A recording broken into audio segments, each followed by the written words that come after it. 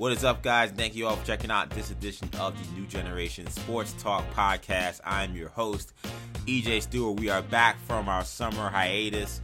Thank you guys so much for rocking with us and hanging back with us as we return to talk all the big stories that we've had in sports this week. We're, of course, coming up on the NFL season in just a couple of weeks, and there was a major news out of New England. We'll get Kendall's thoughts and my thoughts on the decision to cut Cam Newton and Bill Belichick deciding to ride with new rookie quarterback Mac Jones. Also, college football week 1 starts this week, starts Thursday. So we're recording this podcast on Wednesday, so week 1 games will be starting on Thursday. Obviously, the big slate of games Saturday. It is a massive slate of really big-time games on Saturday. We'll preview week 1's games as well as give you guys our playoff and Heisman picks.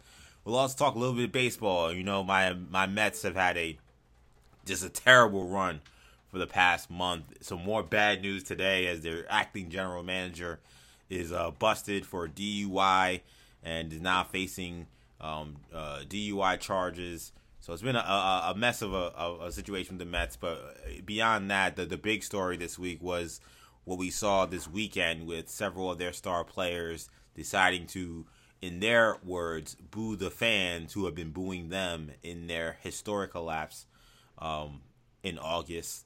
As we turn the month, it did start off pretty well in terms of, didn't start off well the last game of the month ended pretty well despite the putrid month. We'll tell you guys more about that.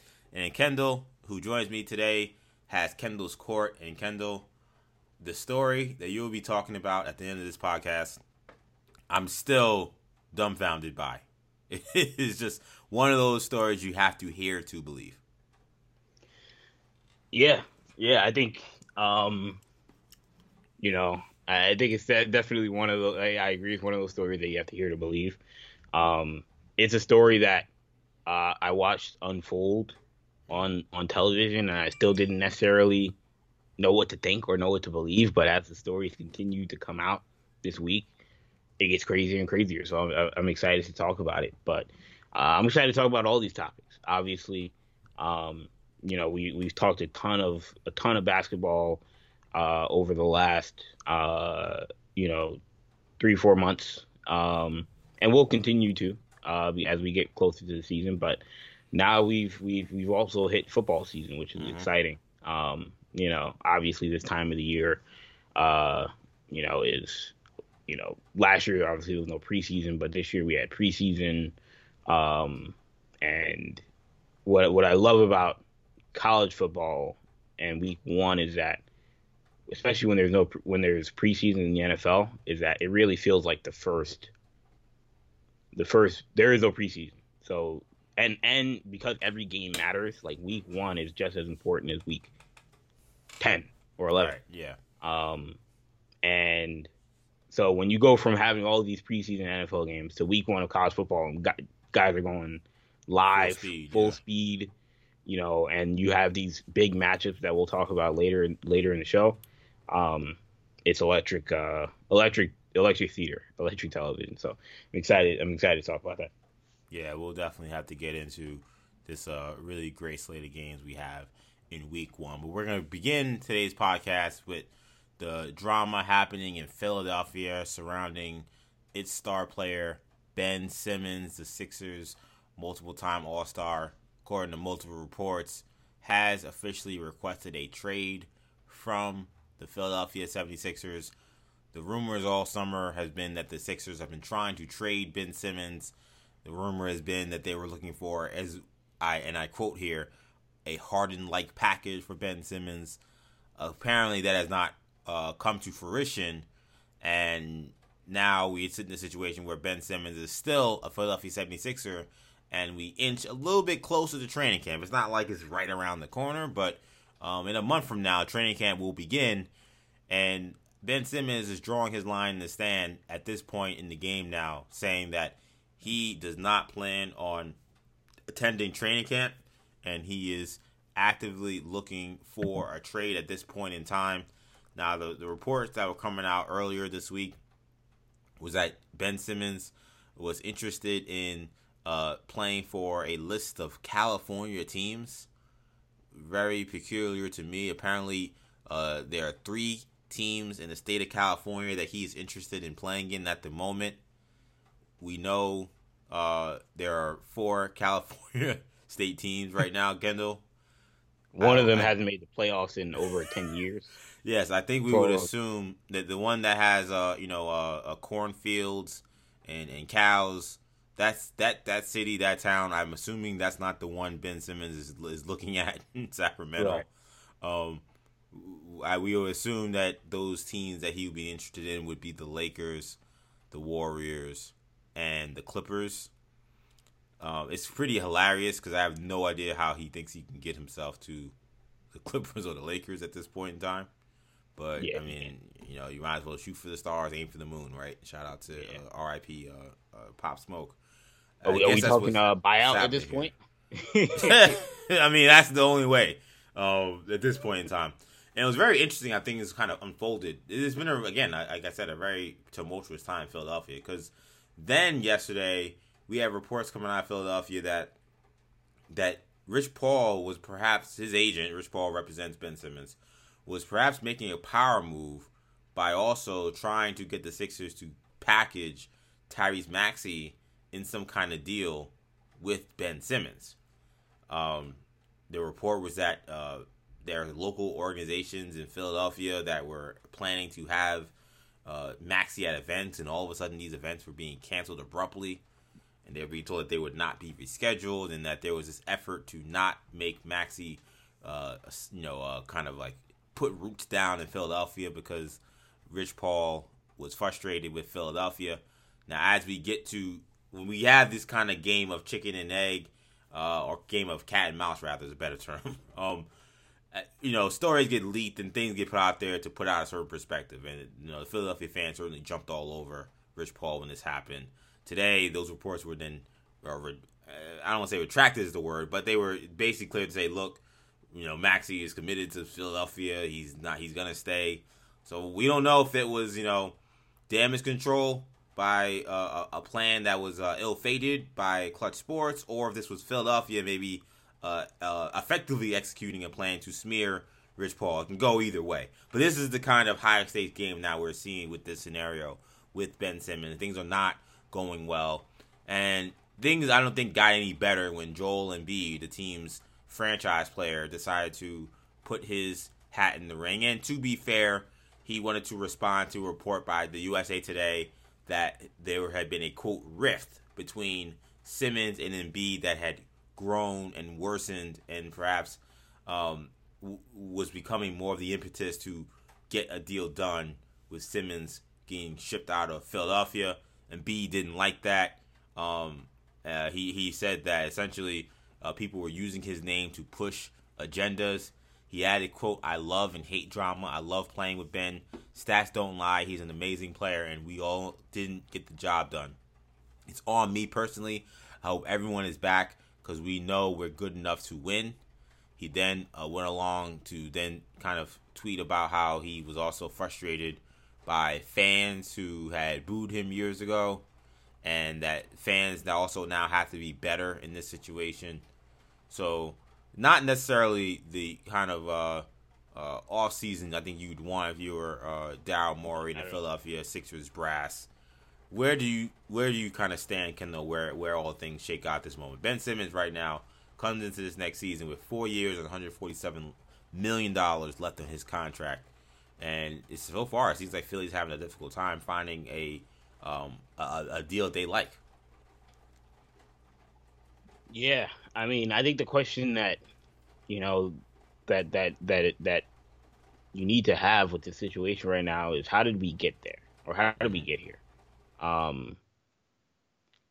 We went from a situation where Simmons is a guy that obviously signed long-term 5-year deal in Philadelphia.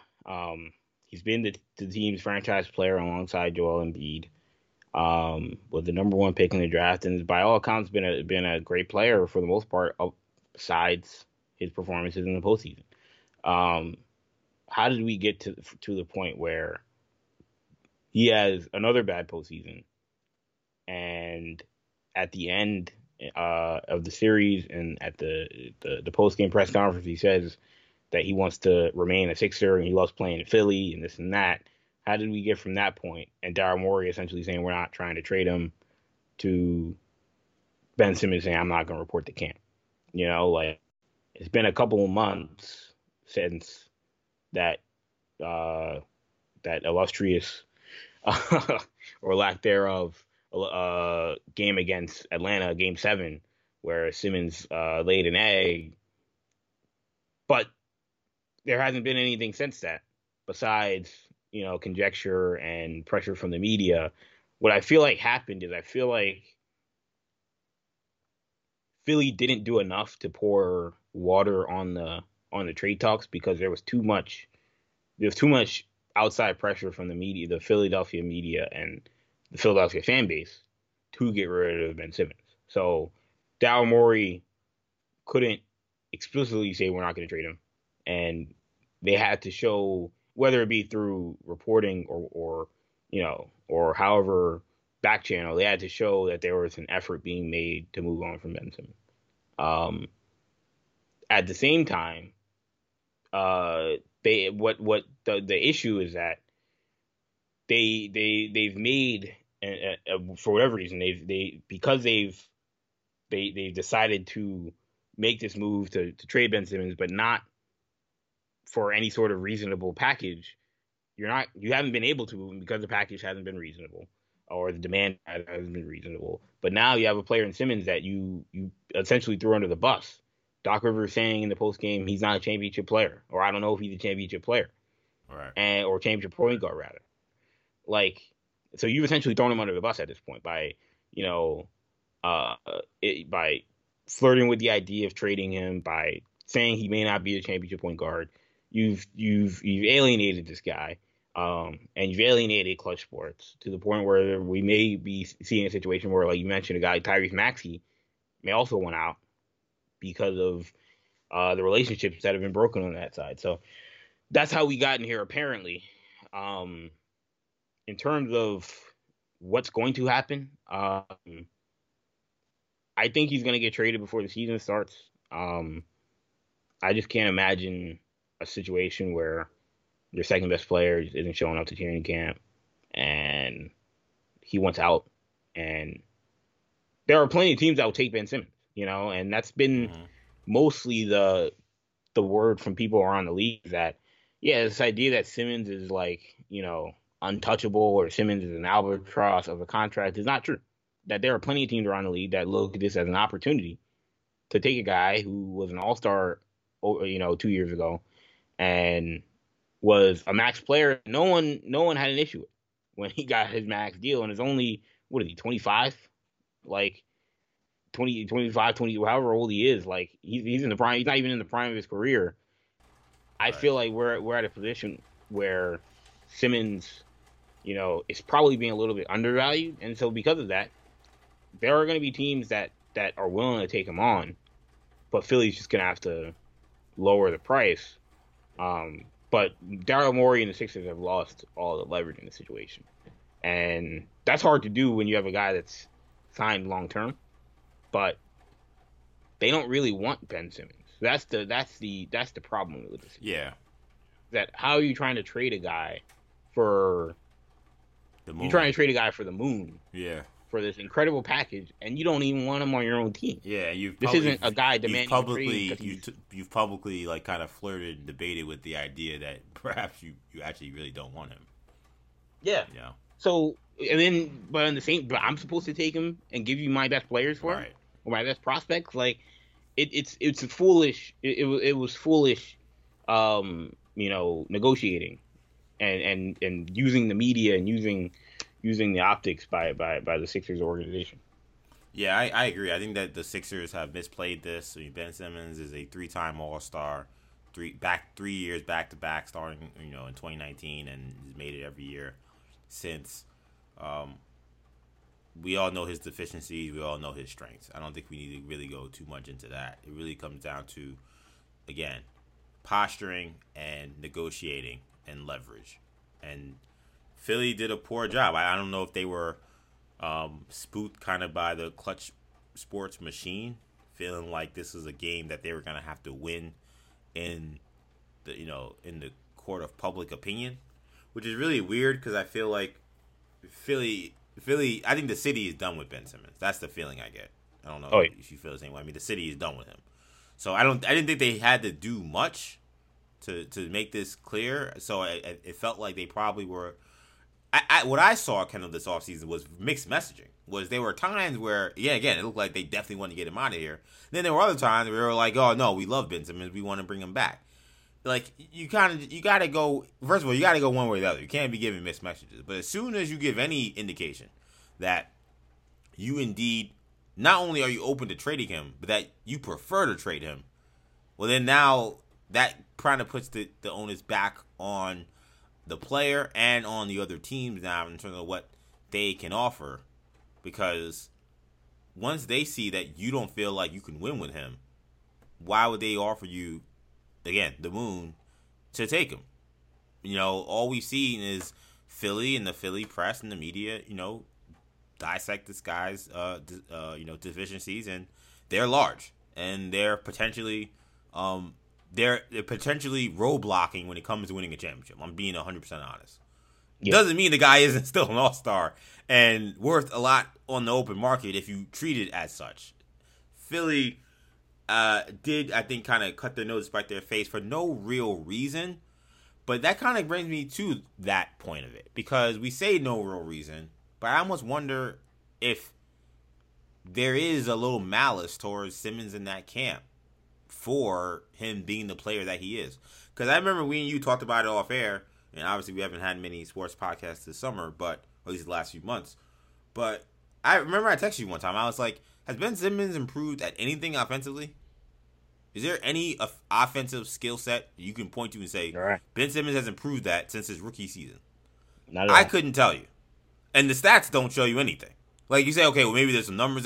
There's nothing I can see on film or in the statistics that says skill-wise. Now, is he a smarter player? Of course. You get more experience. Of course, he's a better player than he was as a rookie. But I'm talking about in terms of just skill. He shoots the ball better. He has a better post game. He goes left better. He's nothing. There's nothing.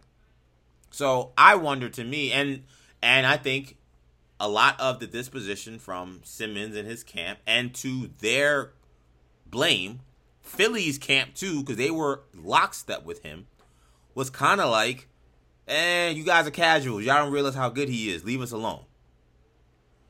Maybe that was the public perception because they wanted to get behind their star, hoping he would actually do the work to make these leaps in his offensive game that they felt he needed. And now maybe there's frustration that it never happened.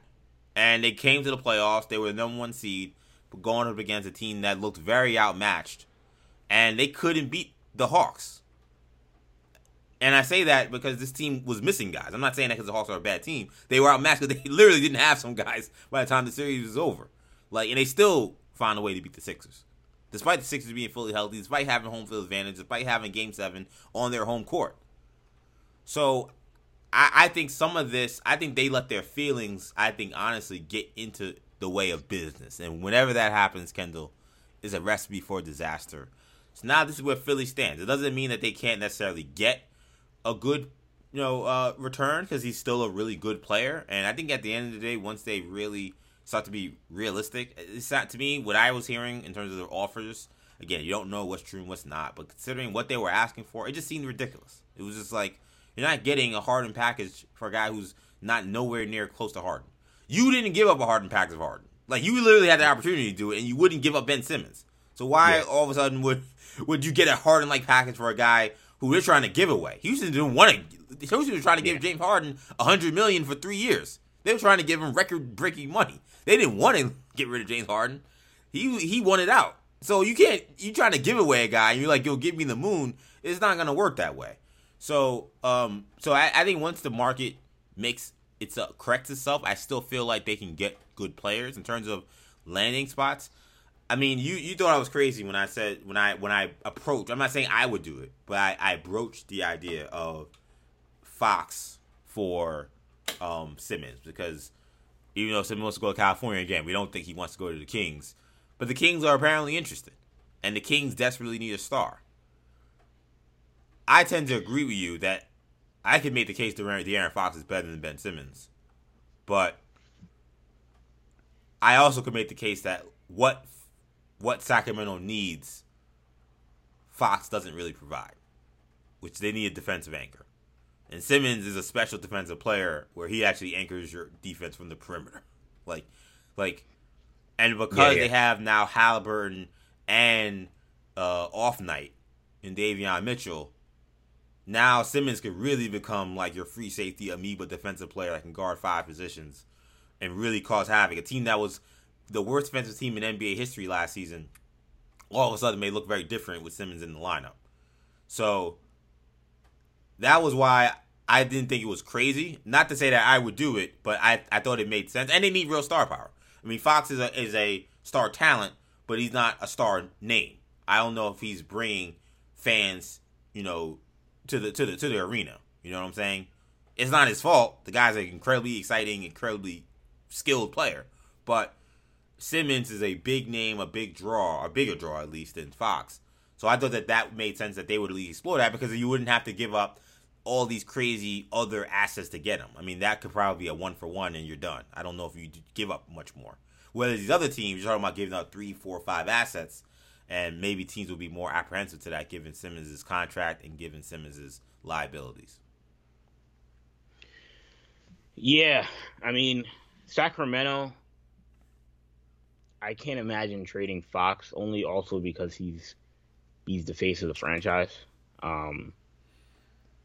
And you could argue, look, he's been the face of a franchise that hasn't moved the needle at all. That's a loser. Let's be honest. Yeah. So, how's that worked out for them?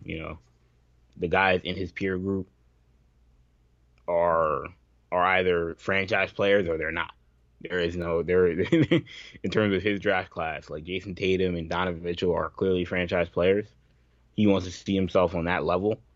And then you've got the other guys that were in his crop, like Lonzo Ball and Marco Fultz and Dennis Smith, who are not. And right now he's a tweener. He's in between. He wants to be a franchise player, but he hasn't proven that. So, but I think he's got that capability. The fit in Sacramento doesn't make any sense really with Fox and Halliburton and Mitchell, but they just need to accumulate talent. And they have a lot of assets outside of even those 3 guys. But I mean, I think about a team like Minnesota that have to think about kicking the tires.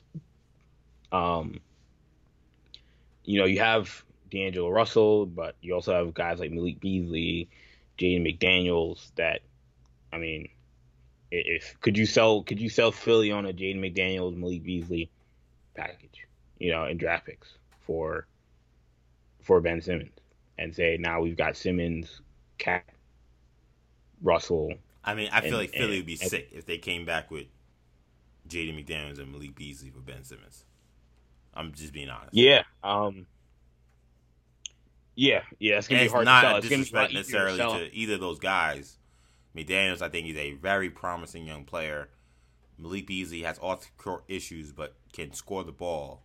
But if that's how you end up for a guy you drafted number 1, and it's been an all-star, I think that they'd be sick if that's how that shit out. And there's a conversation about Russell. You gotta get Russell back. I've seen people make the case that they like Beasley and McDaniels better than Russell. I mean, some people have questions about Russell's ability to actually be a winning player. Mm-hmm. I don't necessarily have those questions as much as others. I don't think he's a guy that's going to carry your team. But I think if you put him on a good basketball team, I think he's gonna do what he does. Like, he's gonna get 17, 18 a game. He's gonna play. He's gonna be heavy volume pick and roll. He's not gonna give you much defense, but like, I don't think there's much variation in Russell's game, regardless of what situation he's in. But yeah, no, I mean, the thing about Simmons is that he's uniquely valuable to these smaller market franchises that don't normally have a chance to acquire all-star level guys, all-star talents like Ben Simmons. And he's signed long term. His value is at an all time low, and he wants out of his current situation, and he's not good enough where the big market teams want to have his contract. So there isn't some massive bidding war. So I think you will see a team like Minnesota or, I mean, So Cleveland's a mess right now. Though. You don't think that there's any team that's relatively good that sees Ben Simmons as their final piece? Like, you think wherever he's going is going to a team that's he's going to either rebuilding or a team that's trying to make the next step to like be a playoff team? It depends really on where. Because Golden State, I think, is the one team we keep looking at and saying, is this a team that really thinks that Ben Simmons can make them into like a contender again? Yeah, you could argue, well, they were in a playoff team the last 2 years, but we know what Golden State is when they're healthy. The reason why I have a hard time believing that, there's two reasons. One, right now Philly's asking price is so high, that you're telling me that Golden State would likely have to give up at least one, if not two, of their major prospects, Kuminga, Wiseman, Moses Moody, for some combination of two of the three for Simmons, along with probably an Andrew Wiggins, and whatever other filler they want or need.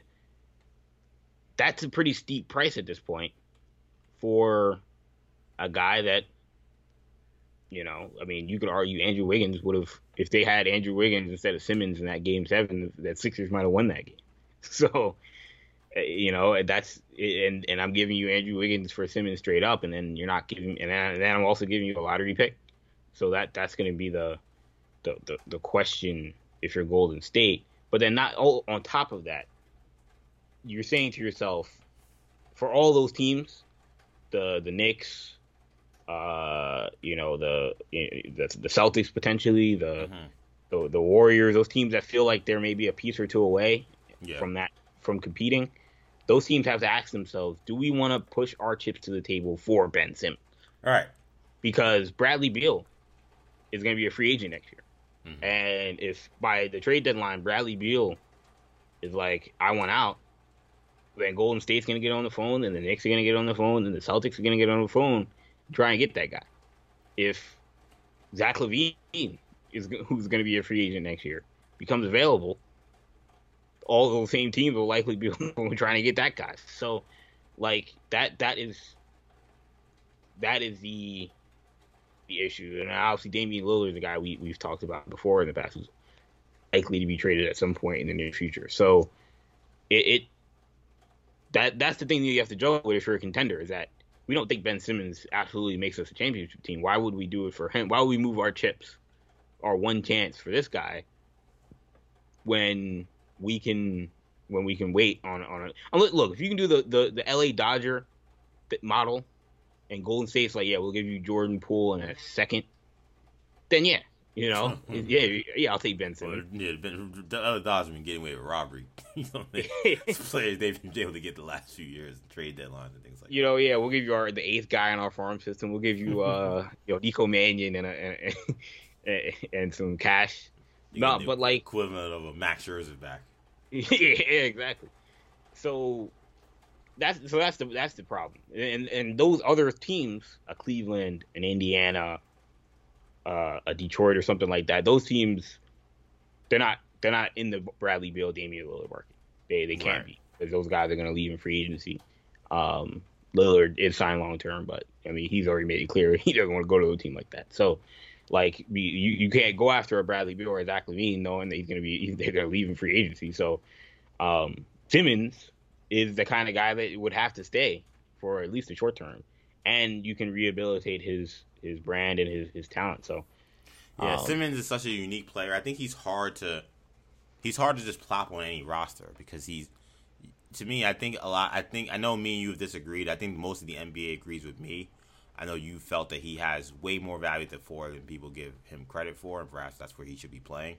I think that he's only special if he's the point guard, and I think that's a problem, and in some ways, because he can't shoot, and then because he's 6'10", like, Philly is like built in some ways perfectly to like work, which is kind of why the fact that it's not working is very scary for them and why they want him out. But like, you need a guy in the wing, another little guard who could shoot, but maybe Simmons can guard almost anybody. But there might be guys, from chasing guys around screen, things like that. Maybe you don't want Ben doing that, so you gotta have somebody who can do that. You gotta have some big time scoring in your front court because Simmons, he's a big man, is really giving you that kind of interior scoring. So it's like you kind of got like he can make things work because he's a very special talent, but like you kind of have to work around him.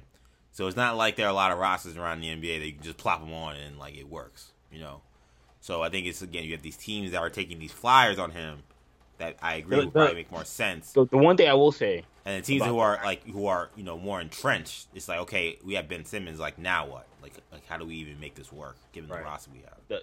The Tyrese Maxey thing that you mentioned about him likely being a part of any Simmons deal because of the clutch sports factor is interesting, and I think that hints to the idea that this is going to be a bigger trade.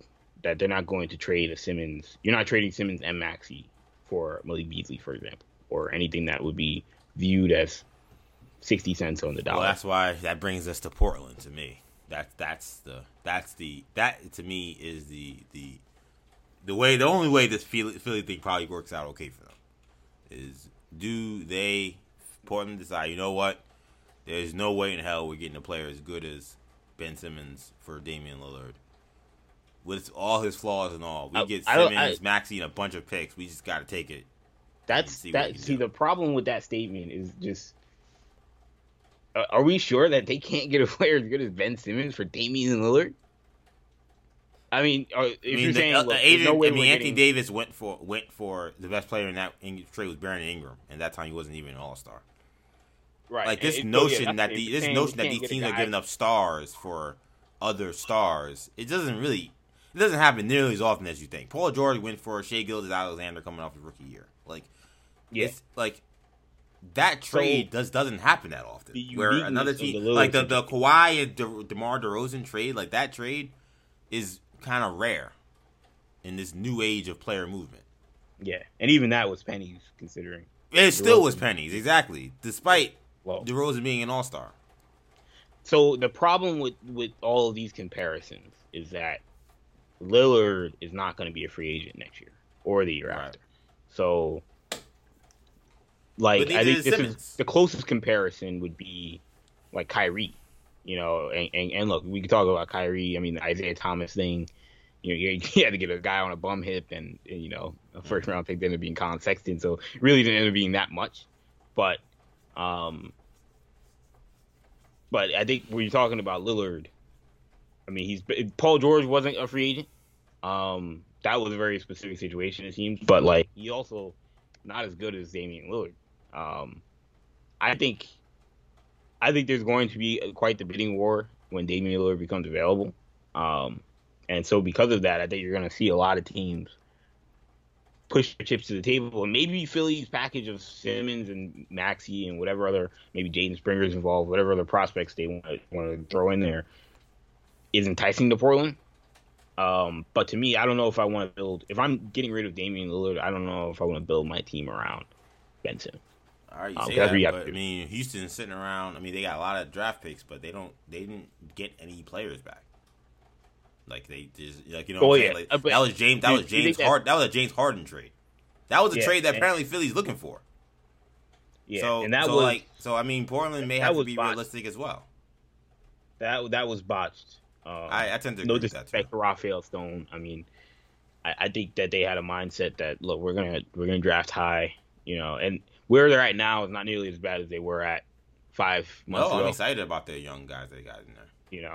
And they're super excited about it. So respect to him, but overall, the package that obviously they got back for James Harden is not. I don't think it should be. I don't think it's exemplary of what you should be able to get back for Dame Lillard. But look, Simmons is a former All-Star, so. And former is making it sound like he's past his prime. Like he's not even reached his prime. So he's a guy that's made an All-Star game. There is a conversation there, but I think he's just not the. If I'm building a franchise, if I'm building a roster and starting over essentially, because that's what they'd be doing if they're trading Lillard, I think also just psychologically, I don't know if I want my team built around Ben Simmons.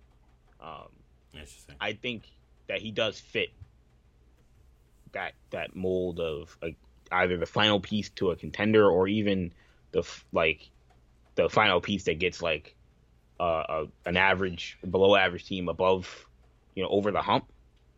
That's what I think Simmons' value is. I don't know if he's valuable to a team that is starting from ground zero, and that's what Portland would be doing. So that's concerning. If you're Portland. Yeah, definitely a situation we'll want to continue to follow, both Philly and Portland going into this regular season training camp. But let's move to the NFL. Let's talk about the Patriots and their no longer their QB controversy. They settled it after deciding to release Cam Newton on Tuesday and move rookie first-round pick Mac Jones into the starting lineup as QB1 heading into Week 1 against the Miami Dolphins. Bill Belichick was asked about Cam's vaccination status because Cam Newton is not vaccinated. And, when we comes down to what happened and how he ended up losing this job that appeared to be his coming into camp, one of the things we're looking at is the fact that he had to miss 5 days of training camp due to what the team called a, quote, COVID protocol misunderstanding. And that allowed Mac Jones to get first team reps, and he really seemed to take charge of the team at that point in time. Looked great in preseason. I mean, the guy was just lighting it up in preseason. I mean, I know Kendall and I, neither of us, and shout out to Roger Ray, I don't think any of us were at all that thrilled about Mac Jones as a prospect coming into this draft. It is only preseason, but man, the guy looked lights out. You just got to give credit where credit is due. And we might have to eat crow by the time he actually takes the field. But it's interesting, Kendall, because I saw some of the reaction to the Mac Jones elevation to the starting lineup, and Cam Newton is a very popular player. He's a very polarizing player. He gets a lot of love. He gets a lot of racist garbage. Let's be honest. I mean, you had someone from New England on the radio, talking about how they think the rap music is distracting him in practice. This is the kind of nonsense we get with Cam Newton. So I think because of that, you have fans and people in the media who are extra protective of him. And I'd argue they should be. Because, again, he faces a lot of racially charged commentary that is inappropriate. With that being said, I was a little taken aback at how so many people were outraged that Cam was released in this situation.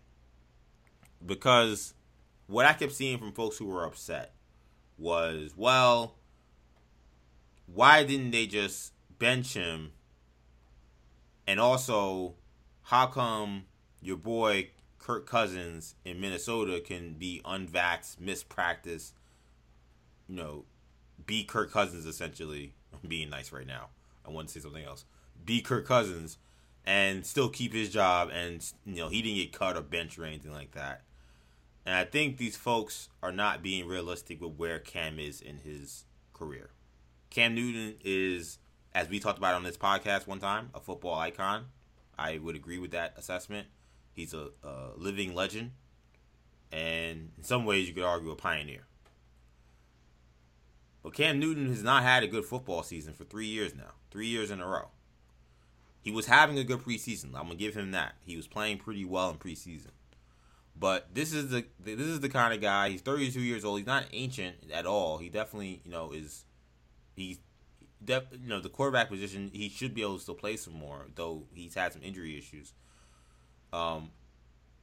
He's not in a position anymore where we're in the, he's going to work it out. We're going to see what he's got. I mean, he was on the kind of prove it deal where you're on your last NFL legs to me.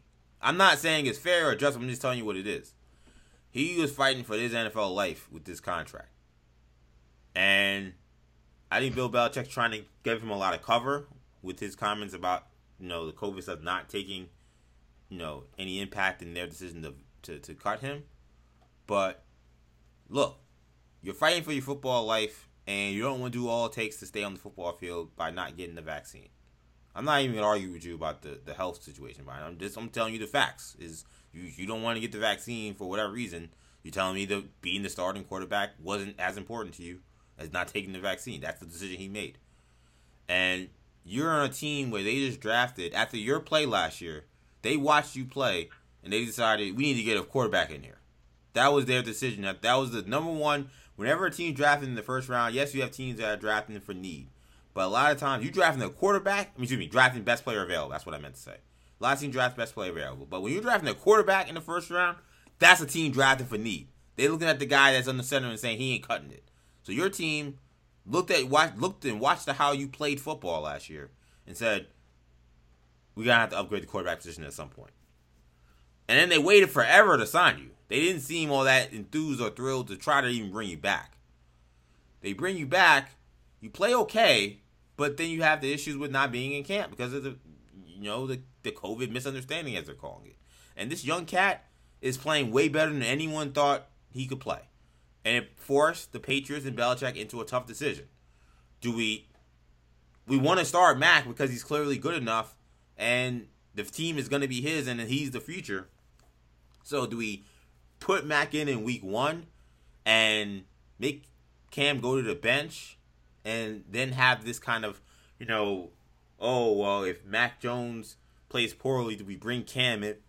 Cam's a megastar. There was issues with Ryan Fitzpatrick behind Tua last year and the controversy that kind of created whenever Tua played poorly, throwing Fitzpatrick in there. Imagine if Cam Newton is the backup quarterback in that situation. Is that conducive to Mac Jones moving forward as the future of the franchise? I don't think anybody who knows anything about football will say that's the case. Does Cam Newton want to be a backup quarterback? That I don't know. That's something he has to answer. But I know when he was on the I Am Athlete podcast, he said there aren't 32 quarterbacks better than me. That sounds like a guy who thinks he should start. So, and not to say that he's going to be a bad locker room guy or anything, but these are just things you got to consider. And then the third thing when it came to bringing him in is, does it make sense to have a backup quarterback that's not vaccinated? I think that's a serious question to answer. Because the whole point about a backup quarterback is to be available whenever you're needed. Quarterback gets sick, quarterback is in legal trouble, whatever situation, you need to be available. Because you don't get hit, you don't get touched for weeks. They just need you to be ready whenever you need to be called. The idea that your guy is not vaccinated may be a concern, considering he's already missed time and considering he had COVID last year. And the reason why I brought up the Kirk Cousins thing was I thought it was just a really bad apples and oranges comparison. Kirk Cousins is guaranteed $30 million this year. He's guaranteed $40 million next year. There's no way the Vikings, and it's clear they don't like him. It's clear the coach just barbecued him in the beginning of training camp for not getting the vaccine. So it's not like they're happy with him. If they could get rid of him, they would. We know Mike Zimmer. We saw Mike Zimmer do the same thing with Case Keenum. Right. Where when Case Keenum was playing great, he basically called him a fluke the entire time. And right. So this is not a team that's under some guy that they think they got Dan Marino. Okay? It is not a team that's thrilled that he's not vaccinated. But the NFL is a numbers game. And when I say numbers, and I tweeted it yesterday, I put numbers in the money sign. Because that's what I mean by the numbers in this standpoint. The guy's owed $70 million over the next 2 seasons. You're not going to cut him and just have that be dead money. And no, you're not going to bench a guy who you're paying $30 million to play quarterback. It's just not going to happen. The owner is not going to allow it. So Cam did not have that kind of monetary leverage. And in this kind of weirdo situation, it happens to a lot of these guys are in these situations where you're a really big star and you're good enough to kind of play, but or do you make sense as a bench player, as a former MVP, as a former superstar, as this big kind of personality on the team? It might not make sense.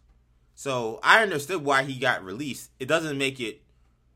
I feel bad for him because I think he was playing well and I think he could play in this league still. Do I think he could play at a super, super high level? No. I didn't think he could. I thought, it was weird because we talked about it in the podcast last year. I thought that people were going crazy about Cam Newton's going to, the revival of the Patriots is back because of Cam Newton. I'm like, have they been watching the same guy I've been watching? And sure enough, that did not happen. But he still can play a little bit. And I wonder if, to me, I feel like he's in what maybe could be your, Kurt Warner phase of his career. Maybe this is Kurt Warner on the Giants or at the end of his years with the Rams, where he's still clearly got some game, but he might just need to get to like the perfect situation, the perfect coach, for him to like maybe get to like a star level still. Because some of the tools are there, but it just seems like there's some physical issues, maybe some mental issues, in terms of his confidence that like are kind of messing with him right now, in terms of not letting him get to the level that he once was. So, I mean, I understood the decision. Again, I like Cam Newton. I felt bad to see him get released. I was surprised that so many people were just outraged by this. He was fighting again, a guy fighting for your football life. If you're not going to be the starter and you don't provide value for me in that regard, I don't know if it made sense for them to be a backup because of all the things I brought up. So you gave all great points. I feel like when it comes to the outrage, the question I have is who's I mean, look, and again, we could talk about the social aspect and the social, thing about this conversation and this quarterback competition and whatnot, but in terms of the outrage, I don't think you're getting necessarily outrage from Patriots fans. So that should tell you a good amount about there's not a whole lot of my thing is that if I was a Patriots fan and this happened to me, would I be super upset? Not necessarily. My thing is Cam Newton is not the franchise player. I think people are kind of stuck in this idea that Cam is the guy, and that Cam is the face of the franchise. Guy that won the MVP, yeah. And it's, to me, like he's just, this wasn't that. I mean, like you said, he was on a prove it deal. Mm-hmm. Now look, you can look at this situation and say, so why isn't Cam getting treated like Andy Dalton's getting treated in Chicago? I mean, look, that's a conversation we can have. I think most of the people that that wanted Mac Jones to play probably also want Justin Fields to play. I don't think it's like those same. I think there's also the conversation we had too about like there's Bill Belichick, a guy who runs an organization well, and then there's the Bears. That's a conversation. Yeah, and then there's the conversation. Oh, we don't know if Andy Dalton is vaccinated. I would assume. Oh, that's true too. I assume he is, but we don't know. But if he is, then that again is a factor. And shout out to Urban Meyer, because Urban Meyer catches a lot of flack for a lot of reasons. Some of them, he puts on himself. A lot of them warranted, to be fair. Yeah, but he shouldn't have. I don't think he should have got heat for him saying that. Oh yeah, guy's vaccination status. 100%. I totally agree with you on that. That's the least now look, controversial thing. You're gonna have to deal with the smoke from the players union. Like the players union is totally within their right to make. They're saying, okay, well now we're gonna do agreements against you. I have no issue with that even.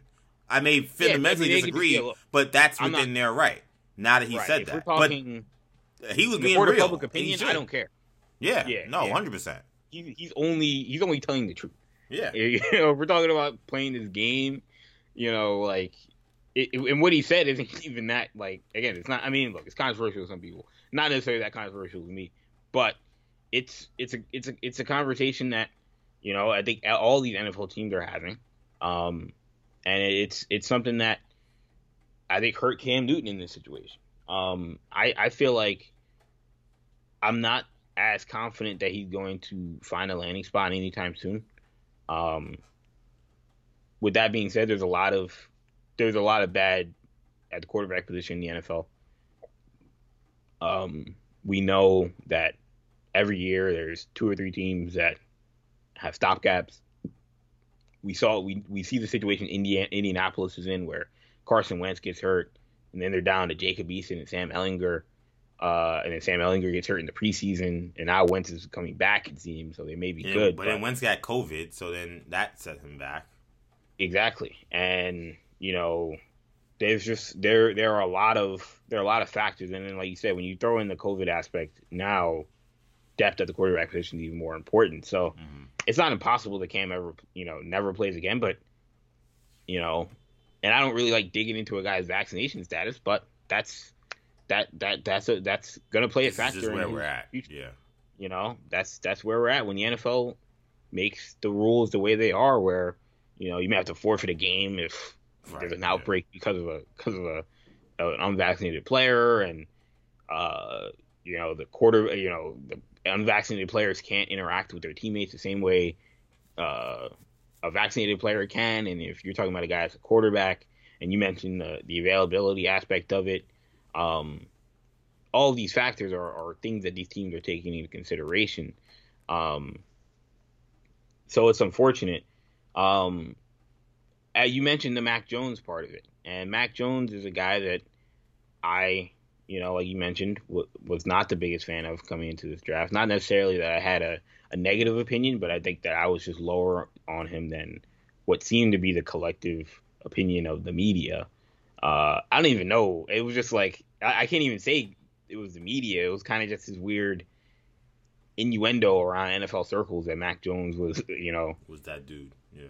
Yeah, it was arguably the best guy in the draft, and that, I just vehemently disagreed with. And he ended up getting drafted where, I had him on my QB board, and in a situation that made a lot of sense for him. But it's not a surprise to me that he's a guy that could be a day one starter. It has surprised me, I think, how good he's been. He's played better than I would have expected.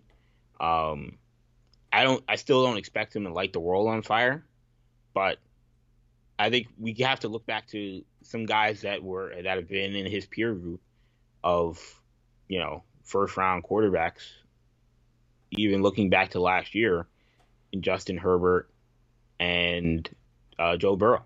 And those guys also 4-year college players who came in and were able to assimilate to the NFL game really easy, really quickly. Obviously, Tua took a little bit more time.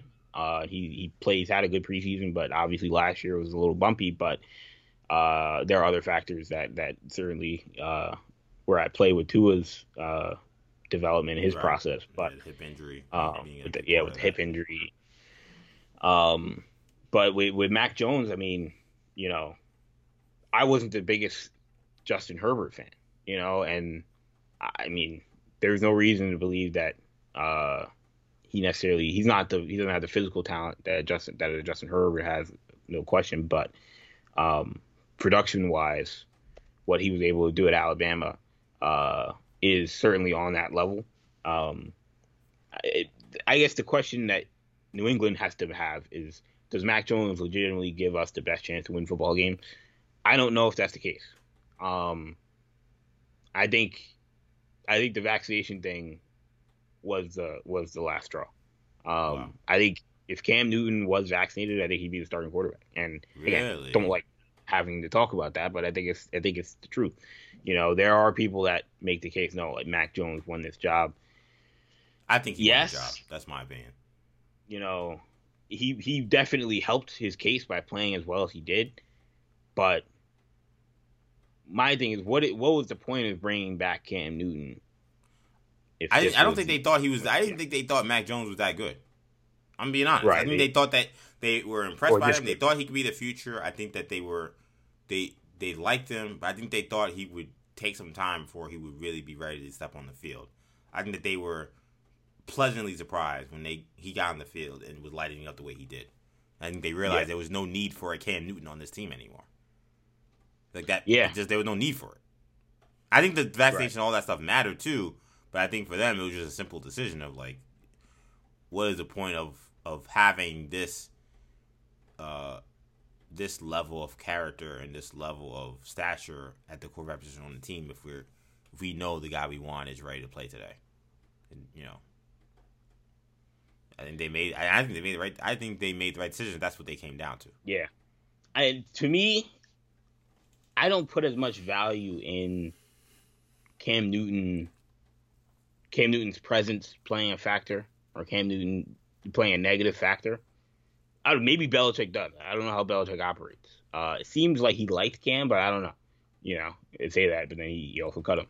So clearly he wasn't team captain in Belichick's mind. But like, I feel like the way I would think about it is that Cam, being as experienced and as good as he's been in his career, would be a good guy to have around Mac Jones. A good guy to have in the building. Now, look, they've got Brian Hoyer in the building, whatever that means. But, you know, Brian Hoyer just wouldn't be able to speak to the being the face of a franchise like Mac Jones is going to have to do. And we'll see how it plays out. I mean, I hope the kid balls out. It's going to be a tough job. But the division is not completely wide open because Buffalo is right there. But Buffalo is a class of the division right now. But for that number 2 spot at the quarterback position, we've got 3 young guys with Wilson, Jones, and Tua now, that are vying to jump into that conversation with Allen. And all 3 of them had fairly strong preseasons. That's one thing I love about the AFC East right now. I mean, you got the young superstar in Allen, but then all 4 quarterbacks. It's like a true reboot of the AFC East. It's like man. Don't you miss the days of where it was like Drew Bledsoe and Chad Pennington and Jay Fiedler? Yeah, that was a long time ago, man. We're in a new era. Belichick was licking his chops back in those days, man. Yes, he's now he's the one with the the Jay Fiedler. Well, at least he doesn't think so, but that's what we thought going into this arrangement. And we thought Allen was the one licking his chops now. But I think I am really excited about the AFC East moving forward with all the young guys that got in there, and we'll have to see what Mac Jones does in his first season. But let's quickly go through some of the stuff with the college football season. So week 1 is coming up. There'll be some games on Thursday. A lot of games on Saturday. This is kind of one of the best games on Friday as well. This is one of the best week 1 slates I've ever seen for college football. To me, it starts with, Friday when you got North Carolina going to Virginia Tech. They're North Carolina's number 10 in the country. Penn State's going to Wisconsin on Saturday. You got Alabama. Thursday. Yes. Yeah, exactly. You got Miami, obviously, versus Alabama. In Atlanta, Indiana going to Iowa, Louisiana going to Texas, and that's like a sneaky, really good game. Louisiana is obviously not necessarily as heralded as Texas, but they're ranked number 23 in the country, so definitely one to pay attention to. And the nightcap is just a beast when you talk about number 5 Georgia against number 3 Clemson. Which game are you kind of like keeping your eye on those top games we have this weekend? LSU also goes to UCLA as well later in the night. Yeah, that's a really good matchup. The one you just mentioned. I mean, UCLA looked terrific in their week 0 game against Hawaii. There's a sneaky sort of feeling that this might be the year for Chip Kelly to kind of really turn it around, not only turn the UCLA program around, but turn his coaching career around. Yeah, because it's been really a mess since he left. It's been scary hours, man. Yeah, I mean, and this is kind of his last chance before he ends like Rich Rod, because that happens. I mean, look at Rich Rodriguez. Who would have thought that Rich Rodriguez, after his time at West Virginia with Pat White, would like that? Oh yeah, we fast forward like 13 years, and he's not going to be. He's the interim head coach at Louisiana Monroe, and it's like no way. Yeah. That's like saying that about now. That's like saying that about like Matt Campbell. Matt Campbell, who's been taking all these NFL interviews. Yeah. 13 years from now, he's gonna be at the bottom of the barrel. That's Chip Kelly. That's where his career is going right now. That's where Chip Kelly. Yeah, Chip Kelly. If this is a 3-4 win year, he's not gonna be able to get another Power 5 job. So this is a huge year for UCLA, but they've got a real squad, and LSU is also at a weird sort of turning point for their program because they just won a national championship, but I still don't know if Coach O is safe. It's crazy to say. They followed it up with a really down season, some controversy. Yes, you had some. Yeah, you had a lot of the controversy.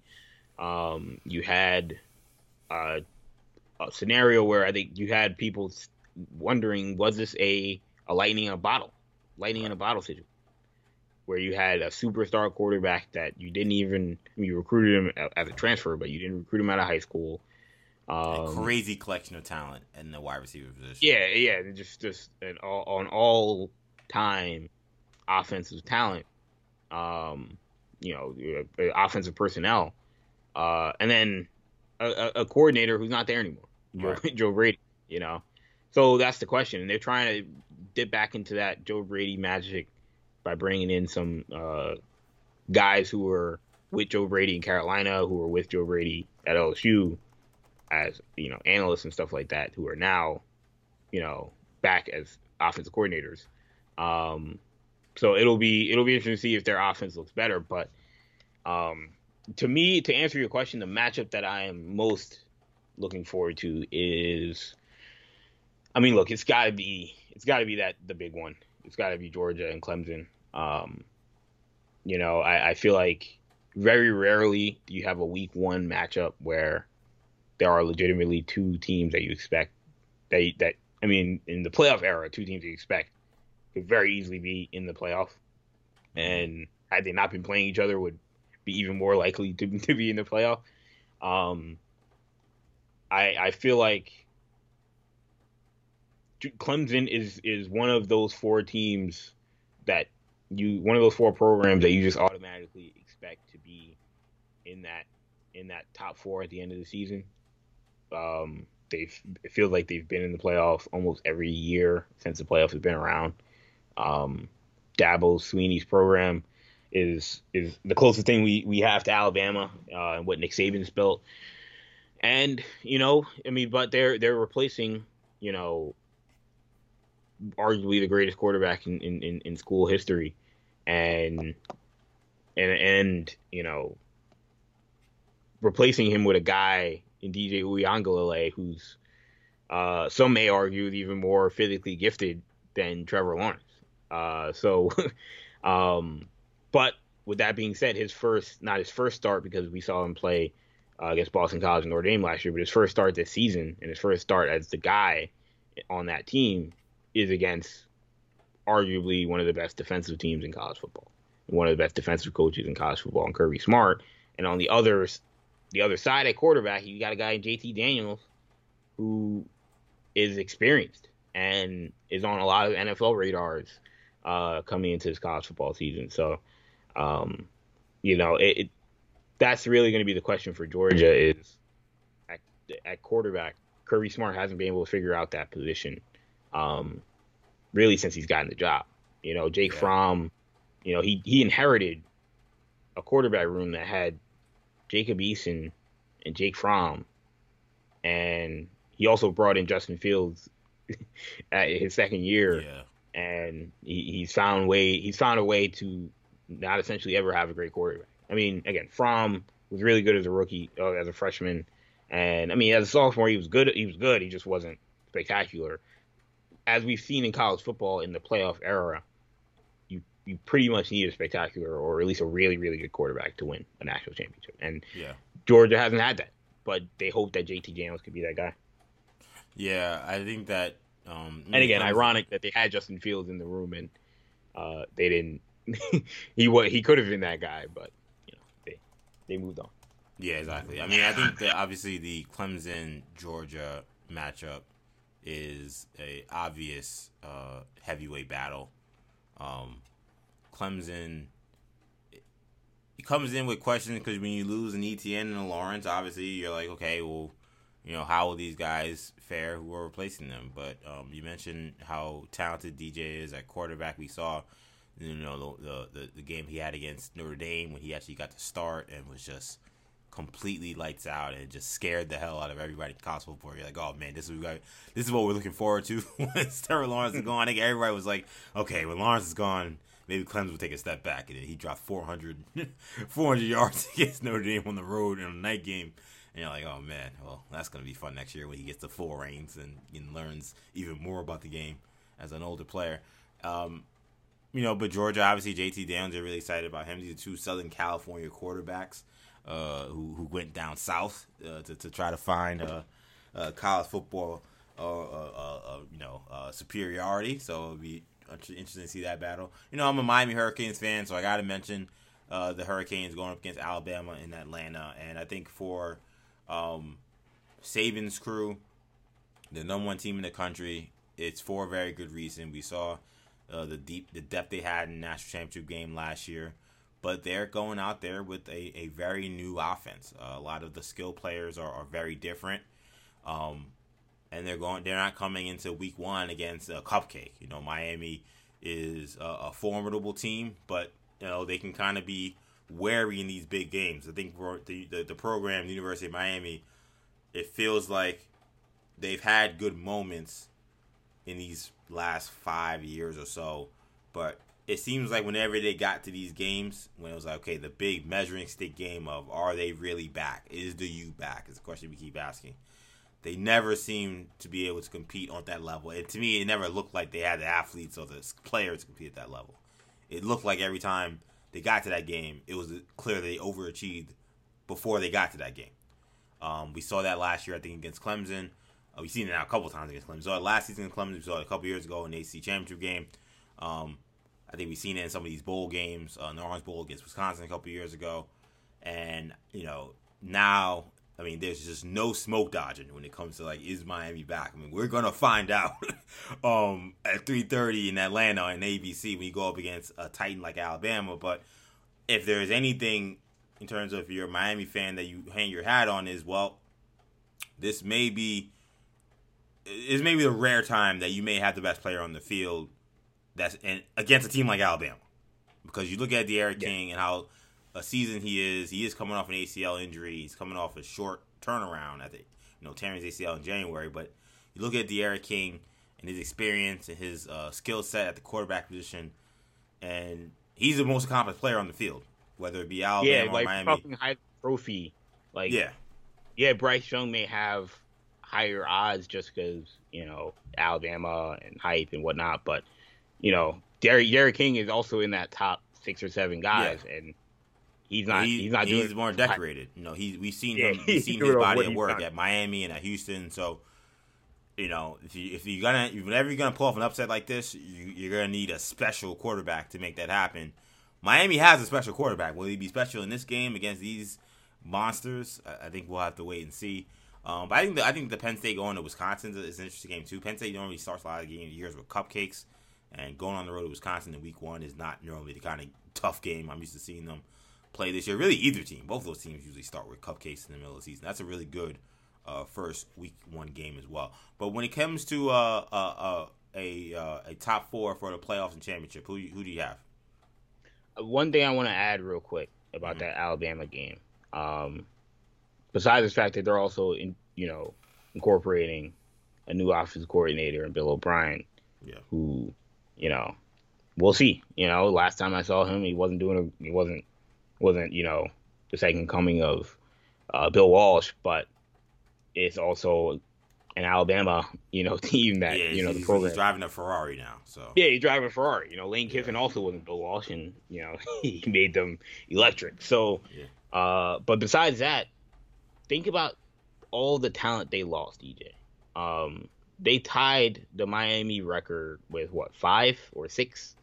It was 6 first-round picks in one draft, and I went back and I was like, all right, that Miami team, how did they do the next season? They were 11-2, and then that next year only won 9 games, which again, only won 9 games, right. But at that time, that standard, Miami hadn't won 9 games, until, before that was 99 was the last time they won 9. So that was a big deal. And if this Alabama team won 9 games, that would be a shock. That'd be earth-shattering, Yeah, it'd be a disappointment. And this is again, if there's any time you want to play this team, it's them after losing 6 first-round picks. Yeah. And their offensive coordinator is brand new. And most of their offensive coaching staff.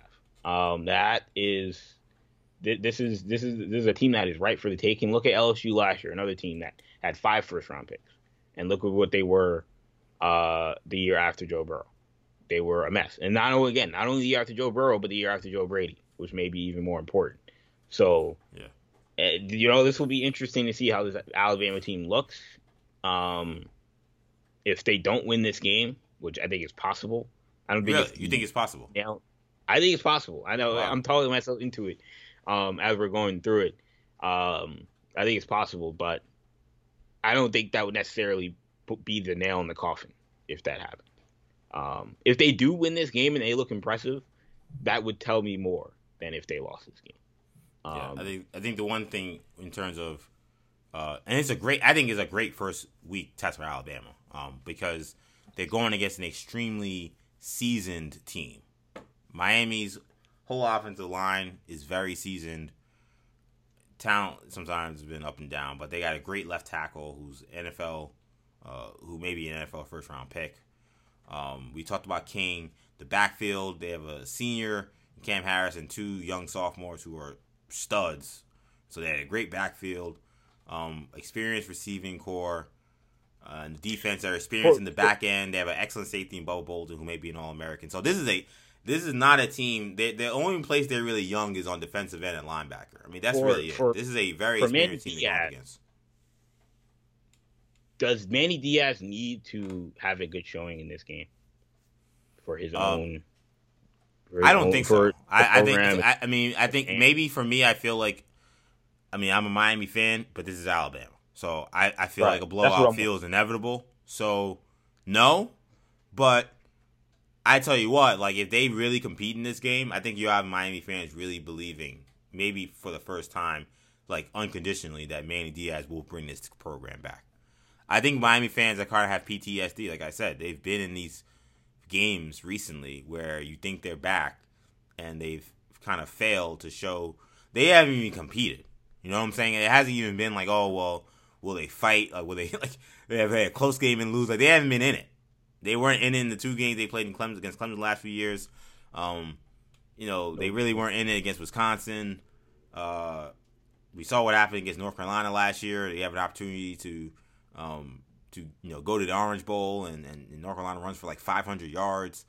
Like, they're just not in these kind of games. So the PTSD in me tells me I don't want to maybe judge Manny on just this game because I don't know if they're there yet. Is there an excuse for him not to be there? Maybe there isn't. This is his third year. He's taken all the reins as defensive coordinator. I think he's hired a really good offensive coordinator. Rhett Lashley did a good job last year. I know he's moved around some of the coaching staff, and he has a very experienced group. So the argument could be, look, you're the number 14 team in the country. You shouldn't just be getting your doors blown off, against the number 1 team. Yeah, fair or unfair, like right. It's Alabama though. That's how I look at it. It's like it's Alabama. Like I get the number 1 team, I get Miami's 14, but this is the kind of team that makes the number 3 team look bad. We saw what they did to Clemson. In Ohio State rather, who they played last year. Like I just don't know if this is the right game. But I do agree with your notion that like if there's any time you want to play Alabama, this is the time. I mean, you're being thrown in the pressure cooker, but yeah, you don't want Alabama when they got all their ducks in a row in week 8 and they know what they're doing and they're very seasoned. Now maybe they're beat up, but you're more beat up. Now you come in the game 100% healthy. Like this is a shot. It's not. It's going to be a very partisan crowd. That is not going to be a friendly crowd to Miami, so that's going to feel like a road game. It's going to be a wild atmosphere, and Alabama. Those first couple of possessions are going to set the tone of the game. If Bryce Young comes out and he just shreds Miami's defense in those first couple of drives, it's a wrap. But if Miami can hang in there defensively, they're going to be able to compete with them offensively. But defensively, if they can get stops, then they have a chance. I told you, I feel like the game is going to be won or lost in the trenches. If Alabama's bringing in they're breaking in some new tackles, some new offensive linemen. If Miami can get some pressure with some of their young pass rushers, and then stop the run to some degree, because there have been times again last year they've been steamrolled. They get steamrolled, the game's over. They can hold their own and maybe get some pressure.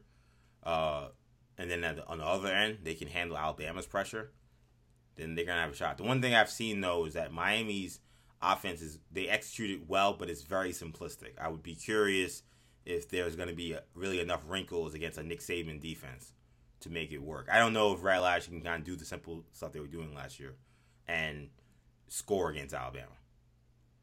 They can score against Pitt, you know what I'm saying? Yes. Because they have great athletes and, they're better than teams like that. But, you think in the year 2 of Rhett Lashlee, offensive coordinator's new offense, you'll see that jump in kind of throwing more wrinkles in, a little more complexity. But, that system isn't very complex. Like, it's just not. So, again, with the players Miami have, which are good players, but are they Alabama-level players? I don't think anybody would argue that. Can you win that kind of way against this kind of team? The only way you can is if your Heisman Trophy caliber quarterback plays it up to that level. Will he? We'll have to wait and see. But when it comes to the college football playoff, for me, the 4 teams I'm going with Alabama. I'm going with Clemson. I'm taking Iowa State. And I'm torn between Ohio State and Wisconsin. I'll take Ohio State. I'll say the team in the top 4 that gets knocked out is Oklahoma. They're right now number 2. You got Iowa State over OU. That's been an interesting sort of sleeper kind of pick. They were in a dogfight against them last year. That was a hell of a game, man. They should have. One of the best games of the year. Yeah. And I heard. I want to say it was Bruce Feldman. I forgot who. Someone made the case that Oklahoma is they're the favorite, quote unquote. They may be the preseason number 1 or 2 in a lot of people's eyes, but their momentum at the end of the season was fake momentum. Because they barely beat Iowa State. They beat whatchamacallit. They beat Florida in the bowl game for a Florida team that treated it like it was a spring game, basically. Like they nobody played. Kyle Pitts, all these dudes opted out.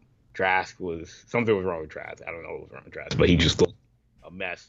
And they won. They steamrolled them. But I think that's where a lot of the momentum is coming from. And of course, look, you've got your quarterback back. So I get it. But and a lot of people feel like Spencer Rattler is the best quarterback in the country. I do feel like, and I don't know if you sense this, but I feel like a lot of that opinion on Rattler has been more so by default, as much as it is, what Rattler is this amazing quarterback. Yeah, a lot of it's, yeah. He's the best guy that we know and that we've seen, and he's on the best team of the guys that we've seen. Exactly. Yeah, and the other guys that people are putting in this conversation are going to be guys that we haven't seen, like Leon Galilei and Bryce Young. So, and C.J. Stroud at Ohio State. So yeah, I mean, that's been a lot of the thing that people default to. My top 4, I agree with Alabama. I agree with Clemson. I'm actually going to go with Oregon. Coming out of the Pac. It's been a sexy pick too. Yeah. And I am gonna go OU. Okay. I think. So you think that Oregon's beating Ohio State next week? Yeah. That's where we get there. Basically, okay. Right. I didn't have Ohio State. Right. I don't know about this Ohio State team. They feel like they're kind of a year. They're in a transition year where next year they're going to be incredible. I almost went with Wisconsin because of that. I know. I think if there's any year I think Ohio State gets to thrown in the Big Ten, this is the year. Yeah. I do like Wisconsin. I think I like Wisconsin to beat Penn State. I agree. I like the quarterback Graham Mertz and Paul Chryst. Wisconsin is one of those programs. Shout out to Paul Chryst. I don't have nearly the disdain for him that I do for other former pick coaches. Like Todd Graham. But the thing about Wisconsin is that sometimes you have to just ignore the personnel and you just know the style of play. He's got the program. He's got the program rolling. He can make the most out of the lesser amount of talent. So I agree that if there's any team that, and again, he's got it. This is the first time. This is the best quarterback the Wisconsin program has had since Russell Wilson. So, at least the most talented quarterback. So, if there's any, I agree. If there's any chance that any team's taking down Ohio State, is Wisconsin. But yeah, Ohio State, they're a team in transition. I don't know if CJ Stroud. Look, he's just not going to be Justin Fields, and that's not a knock. But Fields was, an incredible college football player, incredible college football quarterback. So the expectation that he's going to do what Fields did is to me is a slight on Justin Fields. Fields was the number 1 or 2 player coming out of high school, where Stroud was a 4-star. So again, asking him to do what Fields has done is bold. so yeah, no, I think this is a situation where we're gonna see Oregon, Oklahoma, and then look, Oklahoma. I think Rattler. Well, yes, right now the opinion is mostly by default. He's the best quarterback in the country. I think what we're going to see is him take a lot of strides as a quarterback under Lincoln Riley. This is, he's going to be one of the few guys that will have been a multi-year starter and multi-year player under Lincoln Riley at quarterback. And that's gonna pay dividends. I think we're going to see a far more mature Spencer Rattler out there. And no, I'll let you go. No, yeah, I think Rattler will have a good season. I think that he'll be one of the better players in the country. I think he'll be a Heisman finalist. What worries me about Oklahoma is their schedule is just like it's tough. No, it's the opposite. I think it's terrible. And I think that actually will hurt them. You don't think Nebraska's a tough matchup, EJ? No. No, I think that their schedule is terrible, and I actually think that's going to hurt them against a team like Iowa State. I know you're getting them at home, but you're going to have to play them probably twice in 3 days, in 3 weeks. And Iowa State is going through the ringer. They're not kind of like, well, we're going to just, go out there and whatever. Like, for whatever reason, that Northern Iowa game has always been very weird for them. So that's not an easy first game. I don't know why, but Northern Iowa seems to always give them trouble. And then they play Iowa next week. So, and Iowa is a team that thinks they can get to the Big Ten championship game. So they'll be tested in the non-conference. Okay, we know the conference is not good, but they kind of get tougher towards the end of their schedule, where you got Texas, then you got at Texas Tech, then you get on the road to OU before you do TCU. I think they'll be more battle tested by the time you get to a Big 12 championship game, which I think will end up being probably the deciding factor in who gets that last, playoff spot potentially. So Oklahoma, putting out this, just soft as Carvel schedule, I think may actually hurt them. Tulane and Western Carolina and Nebraska, that's just not going to cut it in terms of getting yourself ready for, primetime football. And the Big 12 schedule is just, the Big 12 is not that good. There aren't a lot of tests, So I think the Texas game is going to be tough because of that, because they're going to be playing teams that they're going to just run roughshod over, and then you play Texas, team that they're going to take it seriously. We never know what Texas is from year to year, but we know that game they play hard and they play. So, and they almost won last year for the playoff. Before we get to the Heisman, is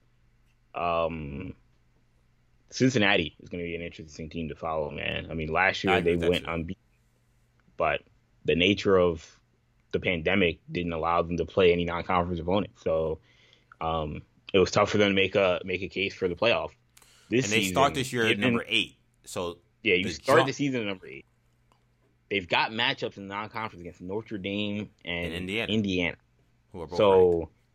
It's hard for me to believe. Look, Indiana has a early season matchup against I forget who, but they play somebody. They play Iowa week 1. Yeah, they play Iowa. Yeah, exactly. They play Iowa this week. And obviously Notre Dame's got Florida State, and Notre Dame plays a bunch of tough teams. So look, if those teams don't do their job, it won't help Cincinnati. But even if they don't, even if both teams, win 8 games or less, then I still think Cincinnati starting the season as high as they are, if they do run the table, I think they'll be in the playoff. So I tend to they're agree going to with you. pay attention. I just don't think they're going to beat Notre Dame personally, but we'll know more before that game comes. But good for them that they got the Notre Dame game on their schedule this year, to give them that opportunity. Because I agree. I think that becomes, in some ways, that's like a playoff game. I think whoever loses that game is out. Like, you're not making the playoffs. So and that's what I love about college football is, because I know in some ways if you expand, maybe you lose that a little bit. But in some ways, some of these early games end up being pseudo playoff games. And we always say that, but like the bubble always expands. We've said it with college basketball. Mm-hmm. Oh, well, if you expand, then the bubble gets worse, and the bubble is always the bubble. Did the bubble change when we went from 64 to 68, EJ? Not really. Not really. Yeah. At the end of the day, there's still always going to be 4 teams that feel like they should have made it. So they should be in, given the rules. Yeah, given the parameter. How did this team make it before us? So the bubble will be a lot more meaningless for a team like Ohio State or in Alabama, but the teams that are 13, 14, 15 in a 12-team playoff are still going to feel like they were slighted. It's still going to feel like it was all against them. So that's my 30-second diatribe. My champion is I'm going with Clemson. And I think DJ's winning the Heisman too. Yeah, I think that Clemson, would put him on Clemson's ability to play up front, and then Justin Ross on the outside coming back from his very serious injury. I think Clemson's offense is still going to be excellent, and they always play good defensively. Yeah, I think there's a lot of turnover for Alabama, and that's a very tough SEC to kind of get through. I don't think they're going to win it all. It's funny because like Clemson's defense wasn't national championship good last year. No, they were young, but now they're older. Yeah. They were in a transition after losing, the guys they lost on that, team with Isaiah Simmons and AJ Terrell and those guys. But I feel like the defensive line, especially guys that were freshmen last year that were playing, are now going to be, their best players on defense, and it's going to be scary. But I agree that I think this is going to come down to Alabama and Clemson again. If I were to guess, it's hard to guess a national championship because you don't know what the order of the 4 teams is going to be. But if I had to guess, those would be the top 2 teams. And I think Alabama wins it. And we're on the same path because I got Bryce Young winning the Heisman. I feel like this Bryce Young at Alabama reminds me of when Tua got there, and it was like, oh, this is a quarterback they haven't had, and then they got Tua, and people saw like, remember I was talking about Tua when he got there, saying they're getting a guy that they've never had before, and this is going to be, if and when he gets on the field, this is going to be scary. Last year they went Mac Jones. It was more about the players they had around him, and he doesn't have that Bryce Young in terms of the talent around him. No slight to the guys on the roster now, but last year they had 3 or 4 first round picks around him. But I think he's a more talented guy and a more talented player, and so I think he's going to win the Heisman. And I think Alabama's going to win the national championship. But if they do, this is going to be a tougher national championship than they've won in years past. Like, this isn't going to be. This will be more like Duke winning it with like Tyus Jones and those guys. Yeah. Where it's like, they may not even be like the most dominant team in the country, but I feel like A&M is going to be tough for them to beat. We know. I don't think. They always crush A&M though. I'm not believing in A&M as a threat to Alabama until I see it. Jimbo is a good coach. I haven't seen it since Manziel was doing money signs in Tuscaloosa. It's been a long time. Mike Evans was still there. Like it's it's been a long time. I know that might actually be the more important piece of that equation. Right. But yeah, no, I mean, you're right. But we know the narrative. I agree. I think they're going to beat A&M, but I think the narrative is going to be that this is going to be. Yeah, a lot of people are circling that game. I'm not. I think they're going to crush A&M. They always do. And in the SEC West, so obviously you've got your LSU and you have your Auburn. Yep. And Ole Miss is going to be a tough matchup as well, or again, relatively tough. But it's one of those things where it's just a war of attrition. You play these teams week in and week out. You can't. You feel like numbers. Yeah. You can't blink. So, these are not again like pushover games. You get banged up. That's why it's less healthy. Clemson does not have a big advantage because they just have so many games that just aren't competitive on the schedule. They don't have Carolina, Miami, or Notre Dame on the schedule. So easy money. You dodge the best teams in the conference, the most talented teams in the conference. I mean, look, Kenny Pickett may have something to say, but outside of Pitt, okay. And first of all, last thing before we get to the Heisman. Well, I guess we already said the Heisman, but last thing that I'll say about this is that North Carolina. People talk about fake momentum. They are the epitome, I think, of fake momentum. What are they ranked like 11 or something like that? 10? I mean, it's ridiculous. And Sam Howell. I mean, look, they're bringing back the quarterback, but they're losing almost everything else. Yeah, they lost everything else. Their offense, they lost their top receiver, they lost their 2 top running backs to the NFL, and they lost a lot on defense. I don't know how. I don't know.